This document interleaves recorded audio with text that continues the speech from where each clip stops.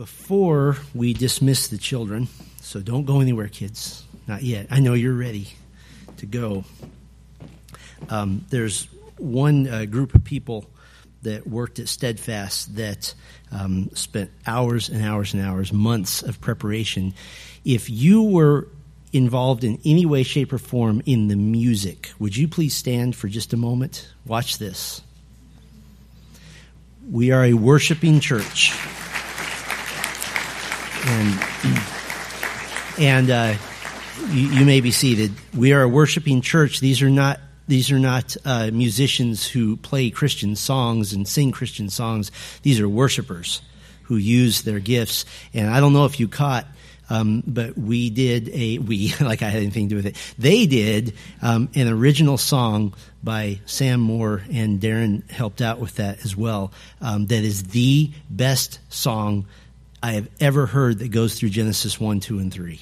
It was amazing, and we need to get that out there because it was truly phenomenal. So thank you, musicians. We are worshipers of Christ. All the preachers will be put out of business, but we will all be singing Christ's praises for eternity. So with that, now, where are the kids who sang in the choir, in the children's choir? Where are you? Stand up. Yay! Thank you, kids. That was beautiful. That was terrific. And now, all of the kids, you are dismissed to Children's Church. Well, our normal habit here at Grace is to teach verse by verse through various books of the Bible. We're going through the Gospel of John right now. But I want to do something a little bit different today to close out our thinking on the topic of creation, the truth of the beginning. And my message this morning has one point, and that's it. And that is that God demonstrates His total sovereignty by saying what He means and meaning what He says. God demonstrates His total sovereignty by saying what He means and meaning what He says. We've heard about theistic evolution this past weekend, that God supposedly created all matter, but then kind of backed off and let evolution take its natural course over long ages of time. And maybe God directed it in some way, but it still was natural processes that brought us to where we are now. And we saw that to come to this view, the theistic evolutionist has to read Genesis 1, 2, and 3, not as historical narrative, not as a story describing events which really happened, but as what we might call theological mythology. And I mentioned Friday evening that the majority of mainline denominations now teach their children that Genesis 1 is a myth.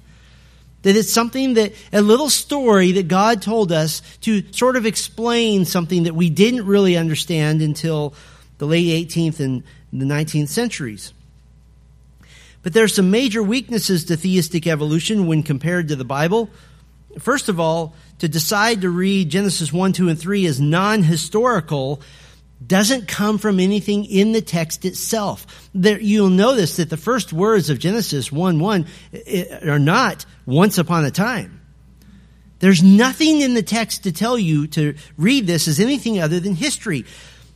Those who read it from a theistic evolution standpoint, they read Genesis 1, 2, and 3 with a prior commitment. Before they ever open their Bible, they've made a decision about what they believe.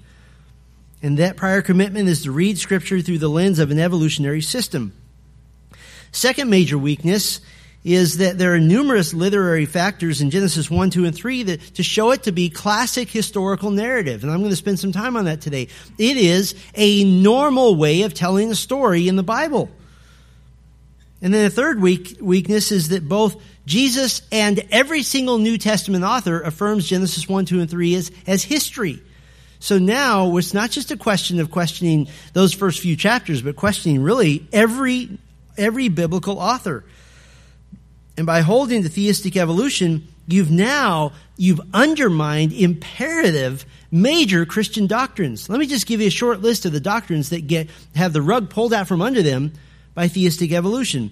Number one, God's power to create from nothing. That gets undermined.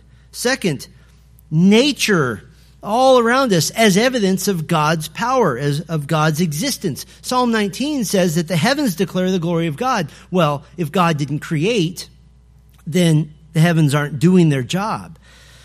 Third doctrine that gets undermined is creation is evidence of moral accountability to God.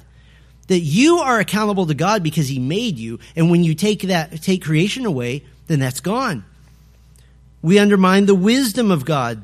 Theistic evolution says it took millions of failed mutations to get every creature on earth. That's not a very wise God. Even if He was directing the evolutionary process, He failed 1 billion times before anything good happened. We undermine, fifthly, the goodness of God. Theistic evolution says that an evil world evolved naturally without a starting point. Thus, God created evil. That's the ultimate conclusion you have to come to. We undermine the moral justice of God. Since theistic evolution would conclude that God is responsible for human sin, since He created a system that has death in it, now we've undermined His morality. We undermine human equality, and this is the one that just slips under everybody's radar. Theistic evolution says that humanity evolved from multiple groups of early humans. What does this mean? It means that one group might and probably is superior to another. But Acts 17:26 says God made every nation from one man. It undermines atonement for sin. Romans 5 explicitly says that Jesus, the second Adam, came to undo the sin, the damage done by the first Adam. If there's no first Adam, then what was Jesus doing? It undermines, listen to this, the resurrection of Jesus Christ.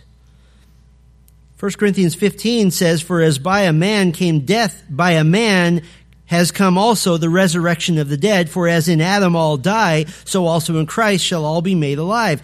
Theistic evolution undermines the effectiveness of Christ's resurrection to give life to those who trust Him.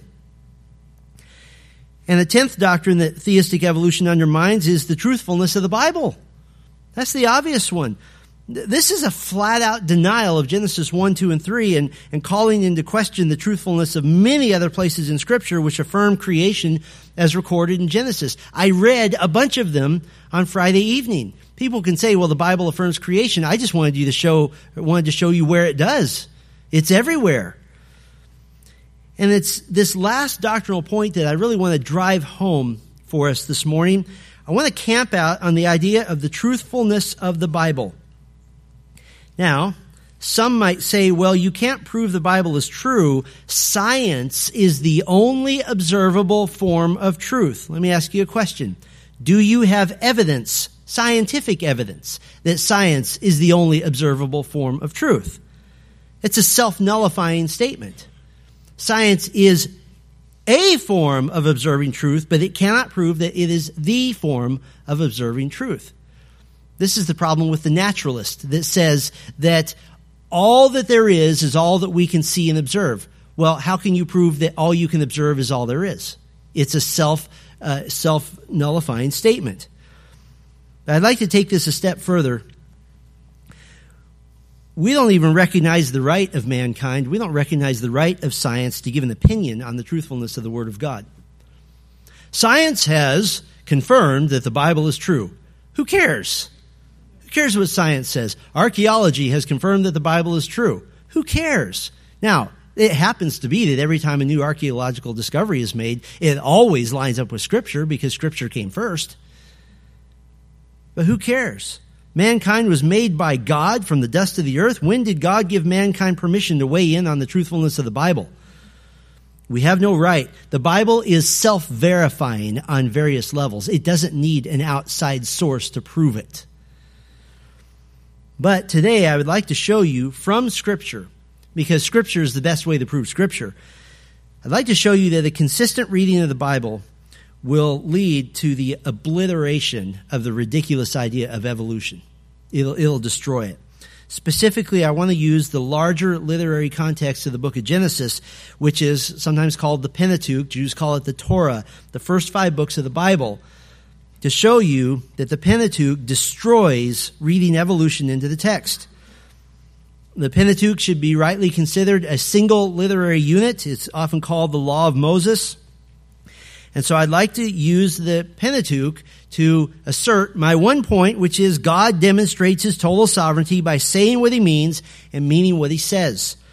Now, here's kind of my plan. We're going to hit some high moments in the Pentateuch. I'm going to be referencing almost 100 verses, so trying to keep up by looking it up isn't going to work. So probably just listen this time. I'm not even sure if you can take notes on this. If you can, let me know, because it might be interesting. But what I want to do is do a major flyover of some mile markers, some important notes in the story of the Law of Moses. Because the Law of Moses, while it contains the genre of law, Genesis through Deuteronomy is primarily narrative. Meaning it tells the story of the beginning, and it tells the story of the beginning specifically of Israel. And so I want to show you how they all demonstrate, all of these stories, they demonstrate various aspects of God's sovereignty, his total control over all things. And so what we're going to do is kind of construct a grid that we're going to lay over each of these stories. Here's the grid. You're going to hear it multiple times. You'll have it memorized by the time we go through each story. The grid is we're going to test every story against God's sovereign power, God's sovereign timing, God's sovereign foreknowledge, God's sovereign method. I'll tell you this again. God's sovereign plan for Israel, God's sovereign plan for the nations, and God's sovereign glory. All 7. We're going to just use that grid and see if how consistent the Lord is. Now, if you've been at Grace Bible Church for any period of time, this will be familiar territory to you. So let's just walk through some events. And again, we're just going to kind of hit the mountaintops pretty quickly here using this grid. The first event we'll look at is the worldwide flood, the flood of Noah. The flood of Noah is chronicled in Genesis 6 through 9. This is God's judgment on a world that has turned wholesale against him. God rightly diagnosed the heart of mankind that, according to Genesis 6:5, quote, every intention of the thoughts of his heart was only evil continually. Let's put our grid over the flood, God's sovereign power. Genesis 7:11 tells us that God broke open the underground water reservoirs. He brought rain at a level never seen before, never seen since. The land and the sea, which had been separated in creation on day 3, now is being brought together again. It's, in a sense, an undoing of the created order for a moment. God's sovereign power. How about God's sovereign timing? God told Noah how to build the ark. And when the ark was finished, God told Noah very specifically when it was time to get him, his family, and the designated animals aboard. Genesis 7 verse 4, God said, in 7 days I will send rain on the earth. And he told him how long it would go, 40 days and 40 nights. Verse 10 of chapter 7 says, after 7 days the waters came.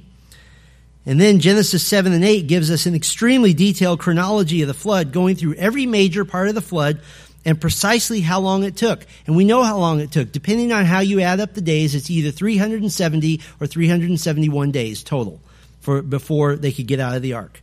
Very, very specific. How about God's sovereign foreknowledge? Do you know anybody else who can say, I've decided to flood the whole earth and then do it? Genesis 6:13, God said to Noah, I have determined to make an end of all flesh. There's no nuclear weapons. There's no massive biological weapons. So what does God use? He uses the water that's already here. How about God's sovereign method? The problem is given in Genesis 6:5, the overwhelming wickedness of mankind. The solution is given in 2 verses later. I will blot out man whom I have created. That is his method. Then verses 14 through 21 of chapter 6 gives details of the ark through which God would save Noah, save his family, who received what the Hebrew word is favor with God, grace with God. That was his method. How about God's sovereign plan for Israel? Well, Israel doesn't exist yet, so how can that be part of the grid? Well, God saved not only Noah and his wife, but his sons and their wives on the ark. And after the flood, Noah prophetically blessed his son Shem. And the detailed genealogy of Shem in chapter 11 shows him to be the forefather of Abram, who was the father of God's chosen nation of Israel. How about God's sovereign plan for the nations? we get a little footnote at the end of the flood chronology, the end of the flood narrative. Genesis 9:19 includes this little note that all the peoples of the earth are descended from Shem, Ham, and Japheth, Noah's sons. This is going to be extremely important in the upcoming covenant that God will make with Abraham, the Abrahamic covenant, and we'll see that here shortly. How about God's sovereign glory? God displayed his tremendous righteous wrath against mankind, which is totally turned against him.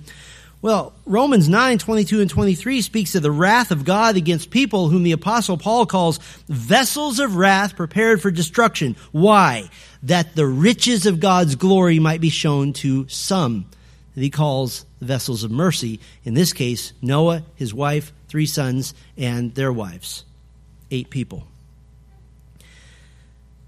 Let's put the grid over a second event, the Tower of Babel.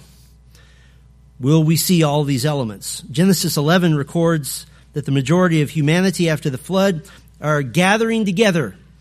They've determined to build a city and to build a tower for the purpose of staying together and not dispersing. The tower was to serve the purpose of getting them closer to the heavens, to the stars, which men had begun to worship, and we would call the Tower of Babel really the beginning of human religion. So let's put the grid over it. Will we see all 7 of these elements? God's sovereign power. God's solution to this rebellion was not only ingenious, it was somewhat amusing, I think. He confused the single language of humanity, and so all work on the tower and on the city stopped. The people scattered into ethnic language groups, and they went away. Genesis 11:8 and 9 uses 3 verbs that God caused. He, 1, dispersed the people. He confused their language, and again, dispersed the people. Now the shot was fired. Nobody died at the Tower of Babel. They just stopped working. That's God's sovereign power. You have God's sovereign timing. God said in verse 7 of chapter 11, "Come, let us go down and there confuse their language." Confuse is a verb that does not mean a process. It's a verb form that means let's do something once. Let's just do it once. Verse 8 said this was not a process. Quote, "They left off building the city." God said it would happen instantly, and it happened instantly. How about God's sovereign foreknowledge? Verse 7, he did exactly what he said he was going to do before he did it. It's very simple. How about God's sovereign method? Listen, his decision to confuse the language of people, people have tried to explain this away. Well, just different dialects developed and they eventually couldn't understand one another. No, this is miraculous. This is not the slow development of different dialects which become different languages.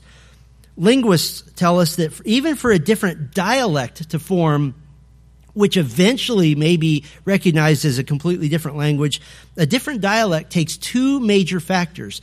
You have to have geographic separation of peoples with little or no communication, and you have to have several generations. But it's still understandable even if there's just a little bit of communication. There are different dialects of English even within the United States, in Britain, in New Zealand, in Australia, yet we can still, for the most part, understand one another because there's some communication. But it took generations for those dialects to change. But the people at Babel instantly couldn't understand each other at all. It was instantaneous. How about God's plan for Israel? Israel was to be set apart as a nation, as a light of the one true God to other nations. Exodus 19 says that they were to be a kingdom of priests, a nation which makes God known to the world. And God's plan was not and never has been to have one giant singular people on earth. Which brings us to God's sovereign plan for the nations. God intended to glorify himself through the diversity of nations over the whole earth. That has always been his intention. God's mandate to Noah after the flood in Genesis 9:1, fill the earth, meaning disperse, rule the earth as mankind made in God's image. But they were doing the opposite at Babel. But God's plan for the nation was for them to fill the earth, and so he made it happen. Now, there's an interesting little chronological note here. The Tower of Babel happens in Genesis 11, but the table of nations, the origin and the ancestry of nations listed in the Bible is listed in Genesis 10. It's out of chronological order, and there's a reason for this. Because the events of chapter 11, Tower of Babel, is what leads to the creation of the nations in chapter 10. And this is important because God's plan for separate nations was good. And so he lists the nations first, and then in chapter 11 at the Tower of Babel, he just tells us how he made it happen. What about God's sovereign glory? God's total kingdom program, beginning to end, has always included separate nations which would all eventually glorify him. I read earlier from Revelation 21. Let me read you some other verses from that chapter that give the description of New Jerusalem on the new earth at the end of redemptive history. This is what's happening at the very end of redemptive history. By its light, speaking of New Jerusalem, will the nations walk, and the kings of the earth will bring their glory into it. And then they will bring into it the glory and honor of the nations. This is nations bringing tribute and wealth to Jerusalem as the center of God's plan. Do we have in the Old Testament a small picture of this? We do. How about the Queen of Sheba coming to Solomon, a Davidic king, and bringing the glory of her land to this person that she called the wisest man in the world? So does the grid fit the Tower of Babel? Perfectly. Let's apply the grid to another event, the birth of Isaac, the son of Abraham. The birth of Isaac, the son of Abraham. We're still in Genesis. God promised Abraham a son in Genesis 17, then chapter 18. Small problem. Abraham is 99 years old and Sarah, his wife, is 89. She was long past childbearing years. She was long past grandmother years. I mean, she's been around for a while here. Now, let's put the grid over it. God's sovereign power. Genesis 21:5. Abraham was 100 years old when his son Isaac was born to him, meaning that Sarah was 90. The oldest woman that we know of to give natural birth was a 59-year-old woman in Britain in 2007, breaking the previous record of a 57-year-old woman recorded in earlier years. Sarah would say, "You ladies are amateurs." That's God's sovereign power. How about God's sovereign timing? Not only did God tell Abraham that he and Sarah would have a son, he said when. Genesis 18:14, this time next year. Genesis 21:2, and Sarah conceived and bore Abraham a son in his old age at the time of which God had spoken to him. Exactly the right time. How about God's sovereign foreknowledge? This wasn't a promise just made a year earlier. All the way back in chapter 12, 2.5 decades earlier, God told Abraham that he would be the progenitor of a great nation, yet he had no children. God reiterated this in chapter 15, chapter 17, chapter 18, until we get to chapter 21, verse 1. The Lord visited Sarah as he had said, and the Lord did to Sarah as he promised. This is foreknowledge. How about God's sovereign method? Abraham tried his method to have God's promises to him fulfilled. He had Ishmael by the servant Hagar. But Genesis 17, beginning in verse 18, Abraham said to God, "Oh, that Ishmael might live before you." God said, "No. But Sarah, your wife, shall bear you a son, and you shall call his name Isaac. I will establish my covenant with him." God's method. How about God's sovereign plan for Israel? Well, Abraham is universally known as the father of Israel through Isaac. How about God's sovereign plan for the nations? The Abrahamic covenant has a key feature to it. Genesis 12, verse 3, "In you all the families of the earth shall be blessed." And in fact, very, very unusually in the biblical covenant, God made a promise to a woman. God said of Sarah in Genesis 17:16, "I will bless her, and moreover, I will give you a son by her. I will bless her, and she shall become nations." How about God's sovereign glory? This is very interesting to me. The mythological stories of the origin of nations is usually pretty epic. For example, the founder of Rome was supposedly raised by wolves first. Alexander the Great was supposedly descended both from heroes and from gods. By the way, his own mother was the greatest proponent of this. She was his marketing agent, apparently. Egypt was founded supposedly by an entire panoply of gods. The origin of ancient cultures is always said to be epic. Well, how about Israel? A really old woman had a baby by a really old man. And that's it. Why? Because Israel can never take a single shred of pride or credit for their existence. As a matter of fact, God told Israel in Deuteronomy 7, verse 7, it was not because you were more in number than any other people that the Lord set his love on you and chose you, for you were the fewest of all peoples. Yeah, 0. It is because the Lord loves you. And so all glory goes to God because Isaac's birth is miraculous. Let's look at another event, the dreams of Joseph and Pharaoh. We're still in Genesis. The dreams of Joseph and Pharaoh. Joseph, the 11th son of Jacob, and we looked at this in detail last Sunday night. He sold into slavery in Egypt and subsequently imprisoned. As a boy, he had 2 dreams which meant the same thing, that his brothers would one day bow down to him. He's eventually called to an audience with Pharaoh to interpret Pharaoh's 2 dreams, which mean the same thing, 7 years of plenty followed by 7 years of famine in Egypt and the surrounding nations. So let's put the grid over it. God's sovereign power. God inserted dreams into the minds of men, and in both cases, 2 similar dreams, as Joseph had told Pharaoh, meant to confirm the truth of the matter. That's power. How about God's sovereign timing? Joseph had also, as you remember, interpreted the dreams of the fellow prisoners, the cupbearer and the baker of Pharaoh, telling them that each of their fates would be decided in precisely 3 days. And he told them who would live and who would die and how long it would take. And it came true exactly 3 days later. Pharaoh's dream told him that there would be precisely 7 years of plenty, 7 years of famine. That's exactly what happened, of course, with Pharaoh elevating Joseph to prime minister to manage that entire 14-year cycle. How about God's sovereign foreknowledge? God gave incredible specificity. The details here are right on point. And by the way, Joseph's brothers would eventually come to ask Prime Minister Joseph for grain during the famine. And guess what they would do? They would bow down to him as per the dream Joseph had. How about God's sovereign method? God chose the method of giving Joseph dreams of eventual exaltation. He chose the method of his slavery, his imprisonment, then his exaltation to leadership, all so that Joseph's entire family would eventually come to Egypt. His father Jacob, who is Abraham's grandson, the continuing heir to the Abrahamic covenant, which brings us to God's sovereign plan for Israel. Psalm 105:17 says that God sent a man ahead of his family to save them from a famine that wouldn't happen for at least 22 more years, and that man was Joseph.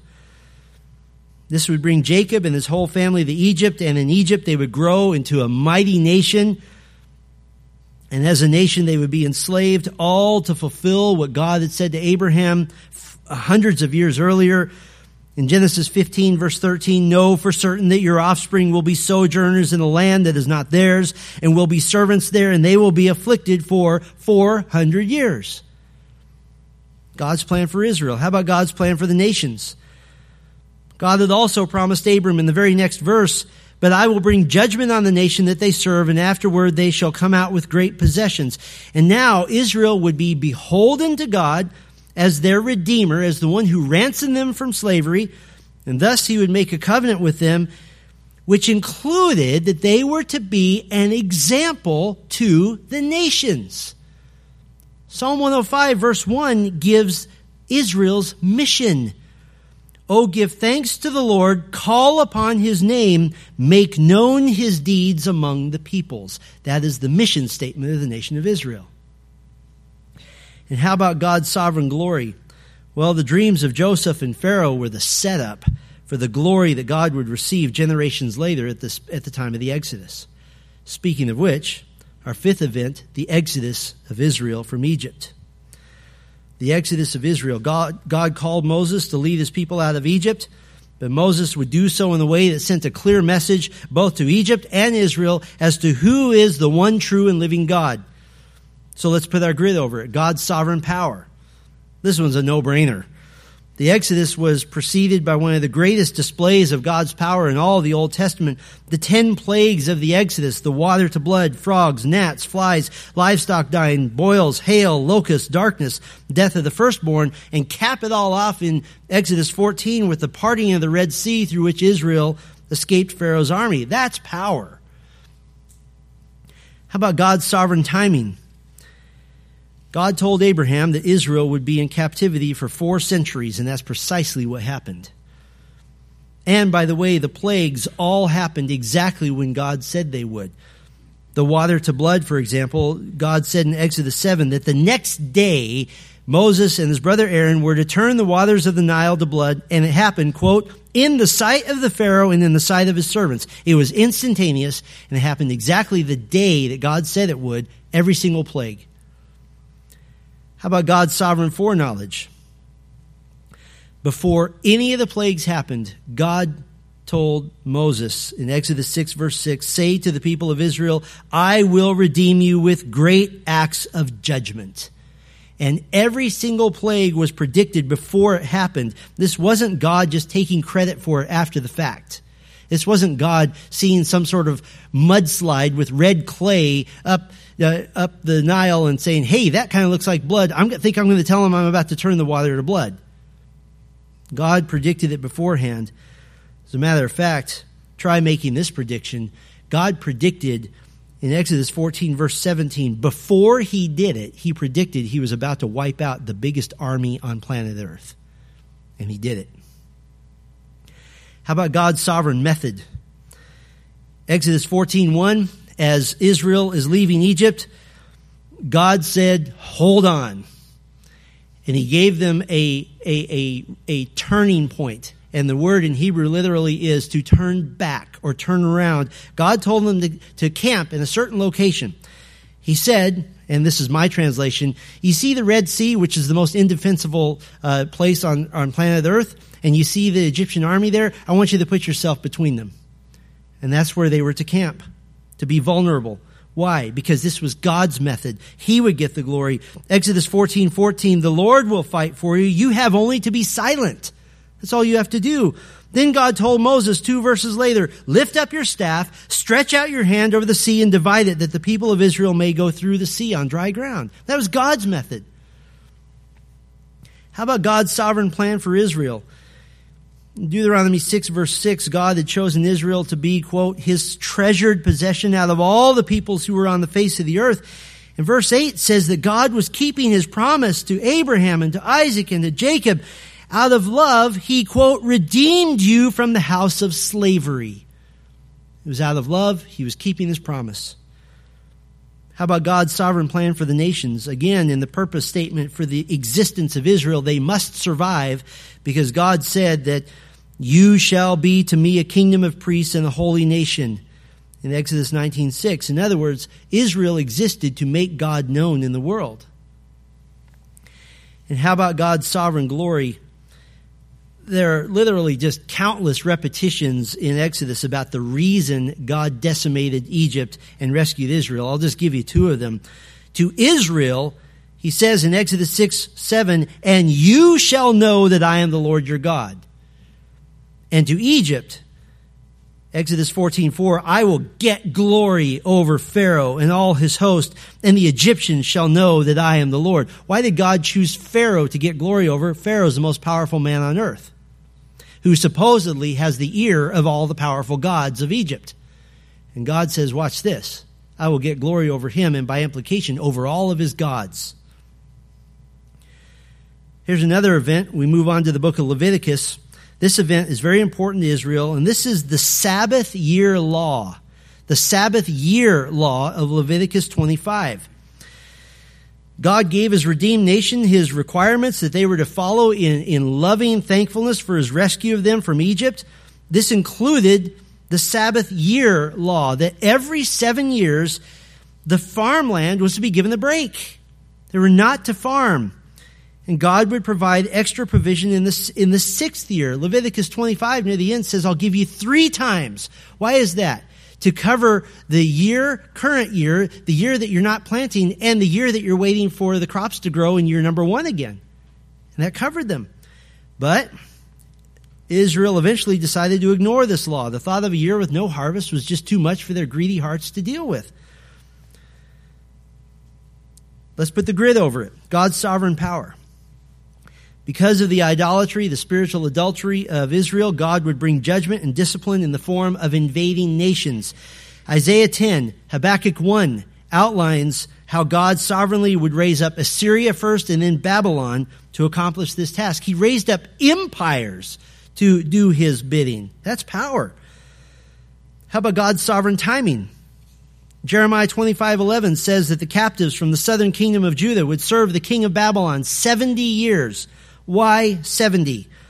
2 Chronicles 36:21, quote, to fulfill the word of the Lord by the mouth of Jeremiah until the land has enjoyed its Sabbaths. All the days that it lay desolate, it kept Sabbath to fulfill 70 years. Why? Because apparently Israel had skipped 70 Sabbath years over a course of 490 years. And now they would make up for it. How about God's sovereign foreknowledge? Habakkuk 1 predicted the coming of Babylon. Isaiah 44 gave the name of the man who would release Israel at the end of the 70 years. His name is Cyrus. Did that 150 years before Cyrus was even born. How about God's sovereign method? Well, quite simply, his method was to take the Israelites off the land so that they couldn't farm it for 70 years. Very simple method. They can't do it because they're not there. How about God's sovereign plan for Israel? Listen, the Sabbath year was so important. It served as a reminder to trust God for their provision. To trust God. You know, we have the same principle here. Sometimes on occasion, a church member will say to me, I really, really need to work 7 days a week to make ends meet. And I'll say, no, you don't. You need to trust the Lord. We're not under a Sabbath law, but the principle is the same. To say I must work 7 days a week is to say I'm stronger than God is. And so that Sabbath year, can you imagine God commanding you to quit your job every 6 years for a year? Well, I could imagine that. That'd be kind of nice, wouldn't it? But that's a major trust in the Lord. God was reminding them of something. He was reminding them that land isn't yours. It's mine. And do with it as I say, and you will let it rest on the seventh year. You will take care of it. By the way, when Israel returned from exile, guess what they started doing? They started observing the Sabbath years. The returned exiles declared in Nehemiah 10:31, we will forego the crops of the seventh year. Did you know that in the time between the Testaments, both Alexander the Great and Julius Caesar kindly did not tax Palestine every seventh year because they knew they were observing the time of no harvest? How about God's sovereign plan for the nations? God continued to work with Israel even after their rebellion. Why? Same reason as always. Psalm 67, 1 and 2 says, may God be gracious to us, meaning Israel, and bless us, meaning Israel, and make his face to shine upon us, meaning Israel. Why? That your way may be known on earth, your saving power among all nations. And how about God's sovereign glory? The Sabbath year was given with a distinct aim, a distinct goal, a distinct focus, a distinct reason. Leviticus 25:2 says that this is a Sabbath year, quote, to the Lord. It is to glorify him, to honor him. It is a gift to him. Let's move on to the book of Numbers. There's another event, the wilderness wandering of Israel. The wilderness wandering. In Numbers 13, God sent Israelite spies to Canaan. 2 spies believed the Lord, that Israel could conquer these peoples. 10 did not believe the Lord. And the people believed the 10. They rebelled against God and demanded to go back to Egypt. And so God would have Israel wander the wilderness for 40 years as punishment for not believing him. Let's put the grid over it. God's sovereign power. Numbers 14, verse 37 records to show that he meant business. The 10 unfaithful spies were struck dead immediately. God's sovereign timing. God ordained 40 years. If you do a careful tracking from Numbers 1 all the way through Deuteronomy 34, you get a detailed outline of these 40 years. And in fact, the 40th year is so important that every month has an important event recorded in that 40th year. How about God's sovereign foreknowledge? Numbers 14:34 not only predicted the 40 years, but that all the men 20 and older would die in the wilderness. We said a number of weeks ago it was good to be 19 in that day. Now, that means that there would be no men over the age of 59. Considering that men were still living far, far beyond 60. I mean, Moses was 80 before he even started the whole Exodus thing, and he lived 40 more years. This is a stunning prediction. 40 years later, Numbers 32:13 quote, he made them wander in the wilderness 40 years until all the generation that had done evil in the sight of the Lord was gone. God's sovereign method. Why didn't God just strike everyone dead? And by the way, he did offer to do that. He offered to Moses, let me just kill everybody and I'll start over with you. But God knew that Moses wouldn't take him up on this. God could show his grace and his mercy. But his method was to make them wander, but to love them at the same time. All during the 40 years, Deuteronomy 8 verse 4 says, your clothing did not wear out on you, your foot did not swell. Wandering, discipline, yet with love, was God's chosen method. How about God's sovereign plan for Israel? Numbers 14:35 says that the reason for this wandering was to purify his people. And if you read about what happens during this time, God reiterated the need for sacrifice for sin. He executed a Sabbath breaker. He put down the rebellion by the Korahites. In other words, he was preparing a cleansed people to enter the land. How about God's sovereign plan for the nations? The 12th month of the 40th year records the death of Moses. And now God would judge the wicked Canaanite nations through Israel's conquest.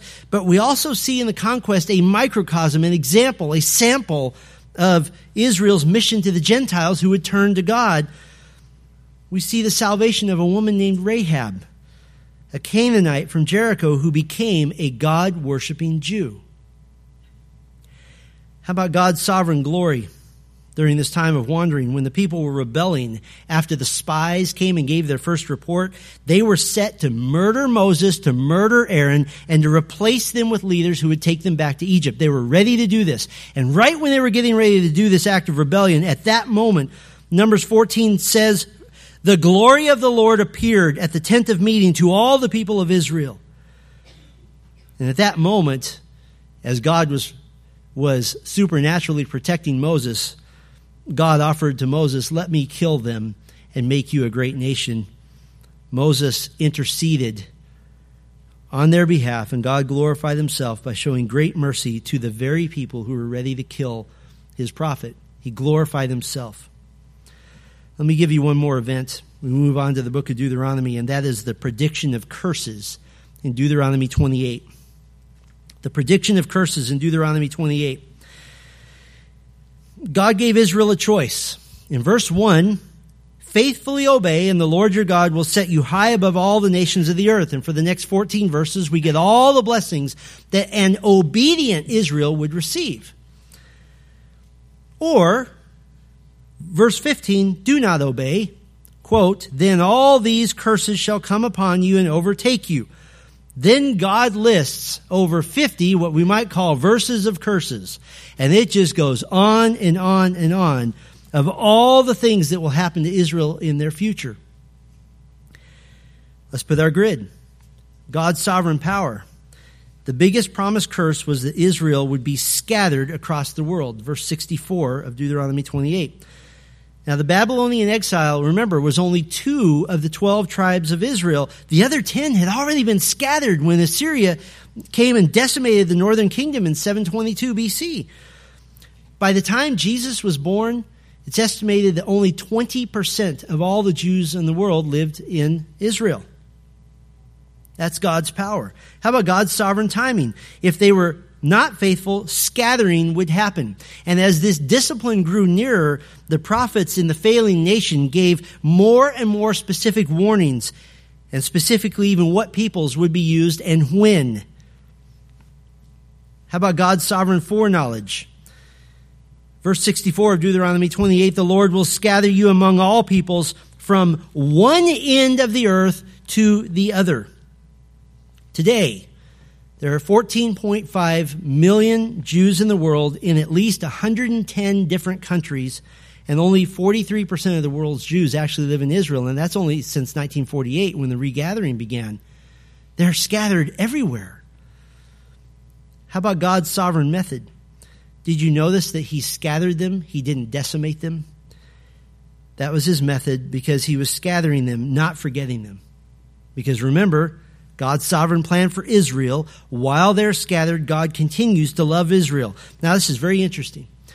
He said in Exodus 34:14 that he is a jealous God. He is jealous for Israel. He wants to be worshiped alone. He wants to be the object of their worship and affection, and rightly so.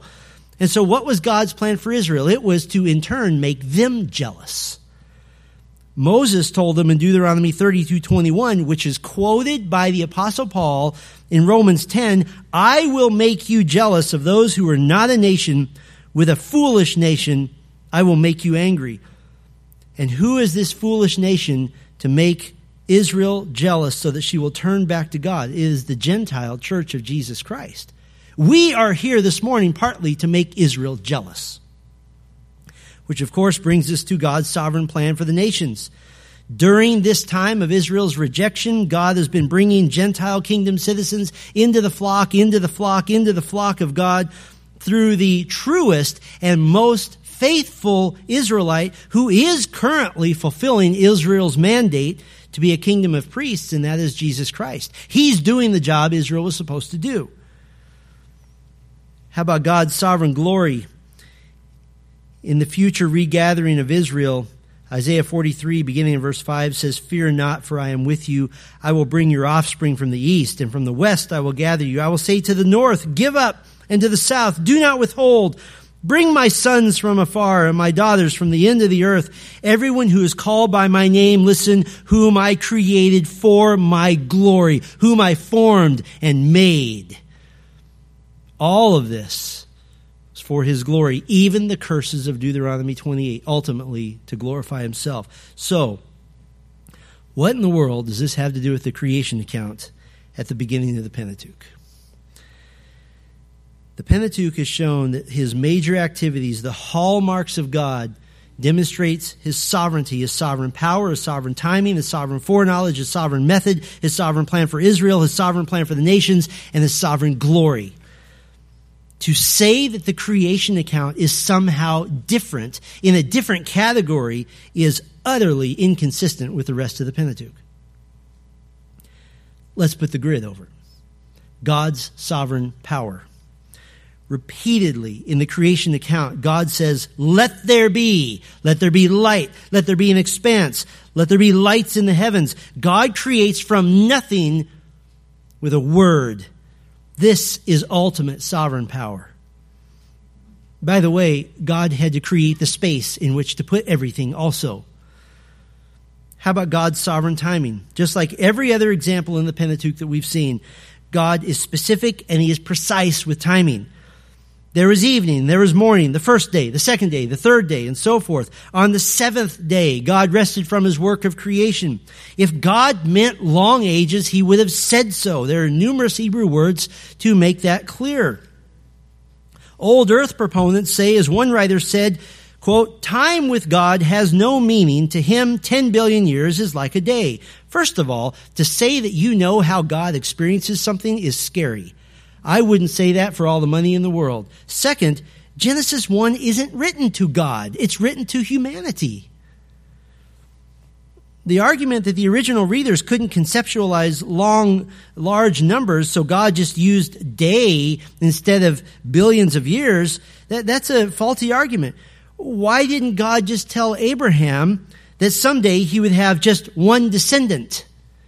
Instead, he told him that his descendants would number like the sand and like the stars of the sky. In other words, God made certain to communicate the vastness of numbers when it was appropriate to do so. People say, well, Abraham wouldn't know what a million is. True. So God said like the sand and like the stars. And in the Pentateuch, the numbers God says are always the numbers he means. Every time. How about God's sovereign foreknowledge? Genesis 1:26, God said, let us make man in our image. Then in verse 27, he did it. This is not God-ordained evolution. This was the instantaneous making of mankind in the fashion that he said he was going to be like him. How about God's sovereign method? Genesis 1 goes to extreme pains to make sure we see precisely what God's method was. He formed all space. He formed all matter. He formed it into the earth, into water. He created light. By the way, he even made the light before the light givers to make sure we know that the light givers were created. He made Adam from dust as a physical, spiritual being with the breath of God in him. That was his method.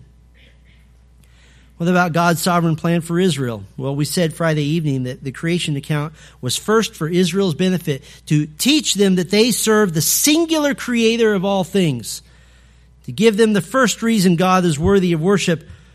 In Psalm 95, verse 6, come, let us worship and bow down. Let us kneel before the Lord, our Maker. That was his plan for Israel. They must know who their creator is. And how about God's sovereign plan for the nations? The Genesis account speaks of the Garden of Eden 5 times. That's the exact phrase used. But Eden is introduced to us with a different Hebrew construction. Genesis 2:8, the first mention of Eden is the garden in Eden. Chapter 2 speaks of the land of Havilah.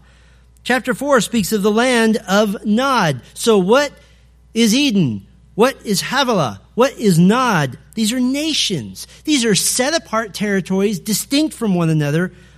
And this is before the fall. Nations were always part of God's kingdom program. And how about God's sovereign glory? That's the easiest one. Creation is for God's glory.